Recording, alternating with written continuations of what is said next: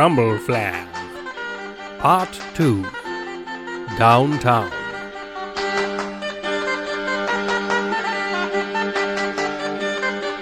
Make way for his lordship, sheriff and grand what's-it, Crabtight the Cunning of Dunwich. I've a cousin in Dunwich. It's a craphole. Silence! Serf, they call Sydney, lest you shudder at the lash of the mighty flagellator 5,000. Just Sid, mate. Do not refer to your betters in so familiar a fashion, lest you be made to whimper at the crunching of your own finger bones under my torturer's boot. Do you want to ease up on the old torture thing? It's not going to make this trip into town go any faster. If I had my will, I would not be joining you at all on this expedition into the plague-infested pauper trap. Yeah, well, you've got to, haven't you? Because the Queen herself told you. Curse the wretched woman. I'll tell her you said that. You hold your tongue, peasant, lest you lick bow breeze in anal relaxing fear at the... Leave it out, mate. Wait. Before we step beyond the castle walls, let me fetch myself a protective mask or something. What? Pfft, blimey. The smell ain't that bad. It is not the smell that concerns me, simple serf. If this sickness has taken the lives of you poor folk, who's to say it will not infect the likes of me? That's what I mean.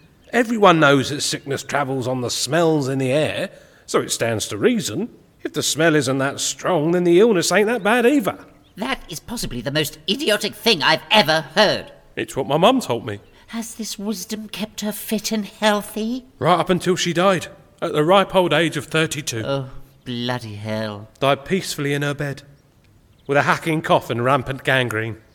Right, that does it. I'm not going near these people without some very serious safeguarding precautions. Follow me. Right you are, Squire. I'm a lord, not a squire. Never mistake me for such again, lest you... Get on with it. Oh, I'm in trouble. I don't know what I want to do. The first thing I suggest you do, Vivian, husband of mine, king of Crumbleflan, light of my life, is calm down. But... No, seriously, because your dithery whining really is very annoying. But the plague! I mean to say, how are we... What can we... Be quiet, Vivian. Quite right. Sorry. There's no point us worrying and imagining the worst until we know exactly what it is we're dealing with. It could just be a bad bout of efflusia. Oh, yes, that could be terrible, can't it? Wasn't I in bed for a week with that? No, that was when you sprained your earlobe, darling. How you managed to do that whilst whistling, I've no idea. Ooh, it was sore, though. What's this efflusia, then? Well, it's rather difficult to describe without seeming unqueenly. Come now, dearest.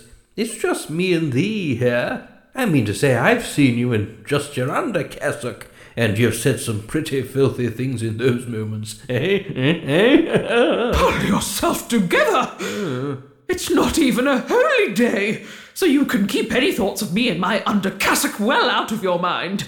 I'll certainly try. Well, this should make it easier for you. Efflusia is when you're so ill that you cannot control the quantity or indeed the quality of the stuff coming out of your backside. Oh, you mean drippy squits? Yes, it's terribly unpleasant and outrageously whiffy. It is not, however, fatal. Unless, I suppose, you empty yourself so much as to turn yourself inside out. Somehow. Yes, could I stop you there, dear heart? Is it terribly contagious, this efflusia? It can be, yes. But again, it's unlikely that you'd be in a bowels falling out of your bottom situation. Right, yes, thank you.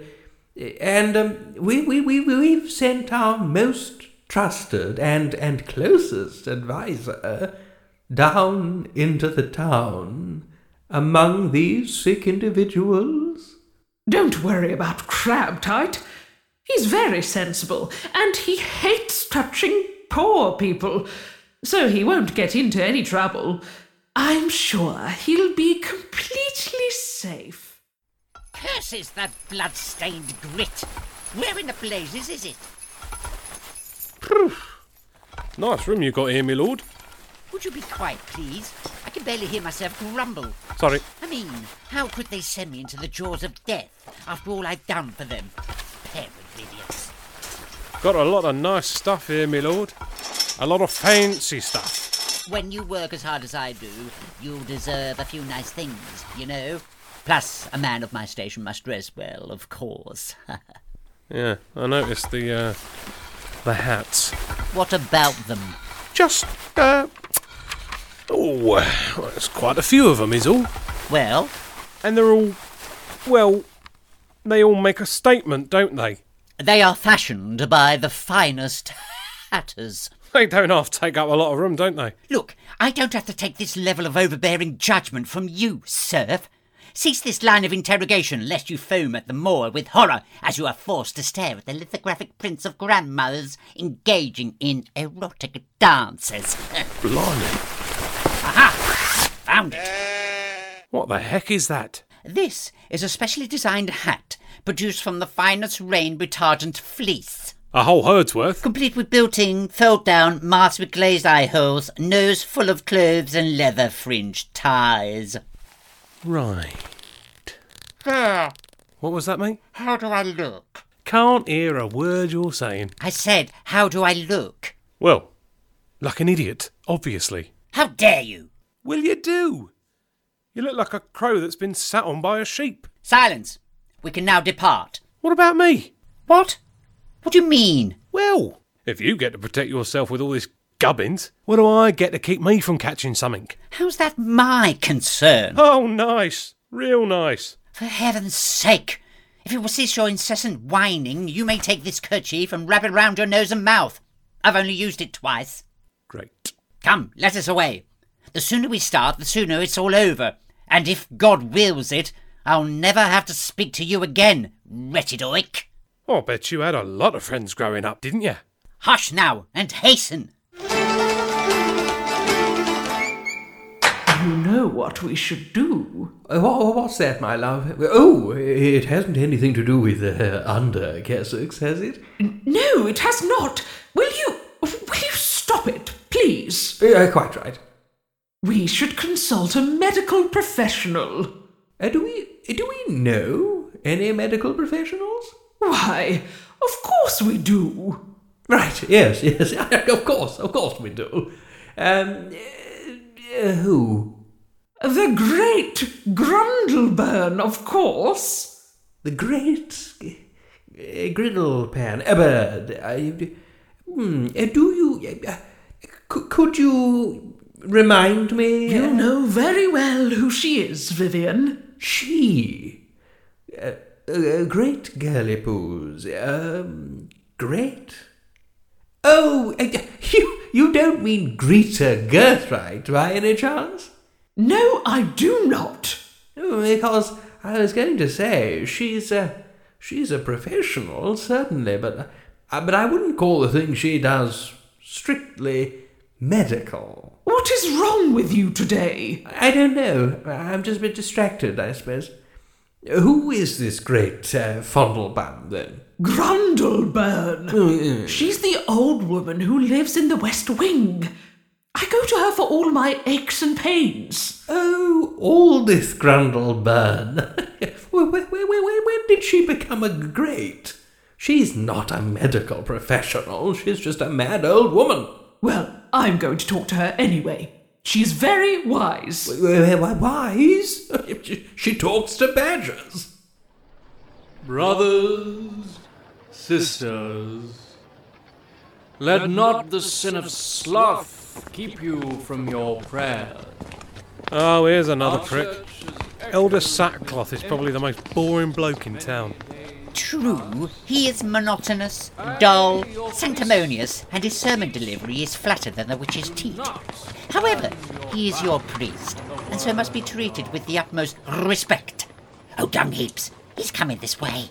Ah, Lord Crabtight, may the glory of God be with you always. And with you, I was just... I say, what a fabulous hat you have on. Very kind, really. I mustn't tarry. It remindeth me of the story Here we go. of Phoebe and the Fahrenheits. Well, you really must tell it to me. And so it was Some other that time. Phoebe went forth upon the road to Gastrictibeth. And as he walked, he did see above, below, and all about him all kinds of tiny flying and crawling animals. These bewinged demons did begin to bother good Phoebe by flying into his beautiful eyes and his thickly shining locks, crawling up his hosiery and nesting in his fulsome knee hair. Soon it was that, driven almost mad by the itchiest of itches, good and handsome Phoebe cried out, "I would wish all these titchy itch fiends dead, so that not one was left to crawl on its cursed belly in the dust or beat its fragile wings in the hot air." And saying thus, Phoebe... Now you've done it. Great God! What has happened to Lord Crabtight? Looks like sudden sleeping sickness. A sleeping sickness? What could have caused this unexpected collapse? Heat? But it is yet cool this afternoon. Mayhap he has been in drink. What thinkest thou? I thinkest that your little story was so dull it literally knocked him out, mate. Thou jesteth. Oh, it is good to keep high humour in these moments of peril. But seriously, what happened? Seriously, you are just very boring. Thou art most amusing, brother, but the patience even of a priest may be tested only so far. As I was describing only a moment ago in the story of Phoebe and the Pharaoh. But list, he stirs. Oh. Lord Crabtight. Up you come. Forgive me. I thought I saw something on the ground, but 'twas nothing. Thou cease slowly, brother. It was not a slumber resultant of my story, after all. Yeah, right. Sorry, Elder Sackcloth. We really No must... apology need be offered from thy lips, brother, for I have taken no injury neither to body or soul. But to continue with my tale. Phoebe was stricken with such an outrage. What are you doing out here anyway, Elder Sackcloth? Why aren't you in church, where people can avoid you? It is a sad and sorry truth that the congregation has diminished in recent days, and so I thoughtest I needs bring my sermon out to the people, if they would not comest to me. As it is told in the tale of Marybad and the Hillock... People are getting sick, you see, Elder. Sick? Yea, verily, 'tis passing sad. It reminds me of the tale of Titty Raman and the stingy nut clamps of Karatkaik. Titty Raman had but 3 We sons. think it might be another bout of plague, Elder Sackcloth. And these... Plague? Yes, well, lots to, doest. Bye. Real pillar of the community, that man. I can hardly blame him. If I were not under direct royal order, I would likely do the same thing. What, and just leave us all to die? But where would you snaffle all your taxes from? No more fancy hats for you, mate. Blimus! You're right there. If everyone bleeding copped it, I'd be stuffed. Something must be done. Right. So, do you want me to take you to the first afflicted household then, Lord? Lead on, sorry Serf. Masks on! Righto.